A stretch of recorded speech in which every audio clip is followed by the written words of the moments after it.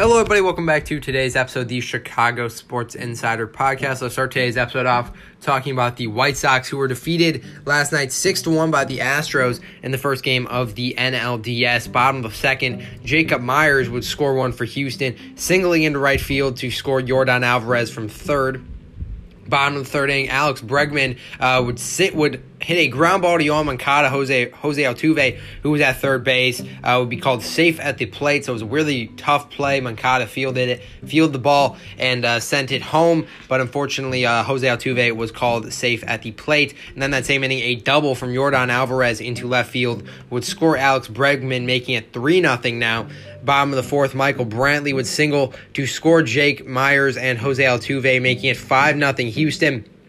And bottom of the fifth inning, a home run from Yordan Alvarez would make it a 6-0 game. Now, it was a solo shot, luckily. Then top of the eighth inning, Jose Abreu would get the Sox on the board with a single into right field to score Tim Anderson, but unfortunately, too little too late. Lance Lynn picks up the loss, goes 3 innings, allows 6 hits, 5 earned runs, 2 walks, 4 strikeouts on the game. Ronaldo Lopez goes 2 innings, allowing 1 hit, 1 earned run, 1 walk, 2 strikeouts on the game. Garrett Crochet goes an inning, allowing 3 hits, 2 strikeouts. Jose Ruiz goes an inning, allowing 1 strikeout, no hits. So, tough game for the Sox. Jose Abreu, who was battling flu-like symptoms, went 2 for 4 on the game with an RBI.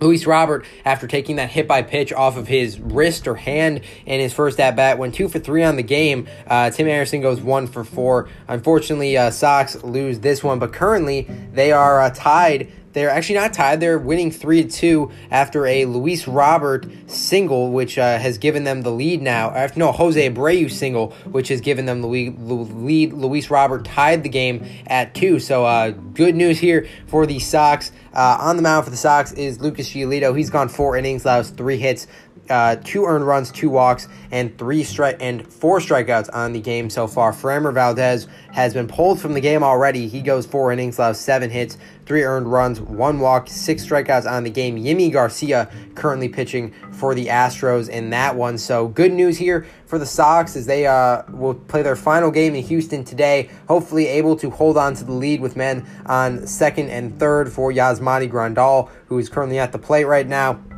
And then on Sunday, they head back to Chicago to take on the Astros in the third game of the series. So hopefully they're able to head back to Chicago with a 1-1 tie series. Because last time the Sox and Astros played in Chicago, Sox took 2 out of 3 from Houston. So hopefully they're able to hold on in this one. It's currently in that one the 5th inning. So that would definitely be nice to leave Houston with a victory here. You just really need Lucas Giolito to go deep into this game. That's sort of what hurt the Sox yesterday, was Lance Lynn's inability to go deep into that one. And last night, the Blackhawks were defeated by the Minnesota Wild 3-2 in a shootout. Kirby Dach gets a point on the game. We actually got to see something we don't see too often, which was 2 brothers playing together, Kirby Dach and Colton Dach. Colton Dach, the 2021 second-round pick of the Hawks. They both played on the same juniors team, and they got to play in the same game last night. Kirby Dach did have a point on the night. Colton Dach only had 1 shot on the night, no point. Jacob Glavis had a point on the night. Brandon Hagel and Dylan Strome would score the goals for the Hawks. Then the Hawks also made some other moves today as they sent Colton Dach, the guy we just talked about, back to his junior hockey team in the WHL, the Kelowna Rockets, the team that he was recently traded to from the Saskatoon Blades. Then they sent defenseman Nolan Allen, the 2021 first-round pick, back to his junior hockey team in the WHL, the Prince Alberta Raiders. And they also sent some players down. Evan Barrett and Dmitry Ospov were reassigned to the Rockford Ice Hogs. And then some bad news about defenseman Caleb Jones, the man who was acquired in the Duncan Keith trade with Edmonton. He is going to be out 6 weeks with a left wrist strain, so that's not good at all. He is somebody who's actually looking really good. He had a really strong training camp. So far in the preseason, he was getting a lot of chances too. He was on the power play. He was playing in overtime in the scrimmage game in training camp with the Hawks. So unfortunate that we see Caleb Jones go down with that injury, but hopefully he's going to be back better than ever here. Now it's 2 defensemen on the season who are going to go down with some pretty long-term injuries here, so hopefully the Hawks will be able to bounce back in this one. And the Bulls tonight will be taking on the New Orleans Pelicans at 7 o'clock for their second preseason game of the season. They're looking to bounce for another good game after they destroyed the Cleveland Cavaliers the other day with a huge win over them. Hopefully, the former Pelican Lonzo Ball is going to come out here and prove that he is definitely worth the money that he got from the Bulls here this offseason. So definitely would be nice to see this Bulls team at full strength. We saw them playing with most of the guys who are going to be in this lineup. We saw guys like Javonte Green really step up, play well in that one. We saw Zach LaVine play well in that game against Cleveland as well. So hopefully the Bulls are able to come out flying against the Pelicans here tonight. That game is at 7 o'clock in Chicago. That is the second game of the preseason for the Bulls.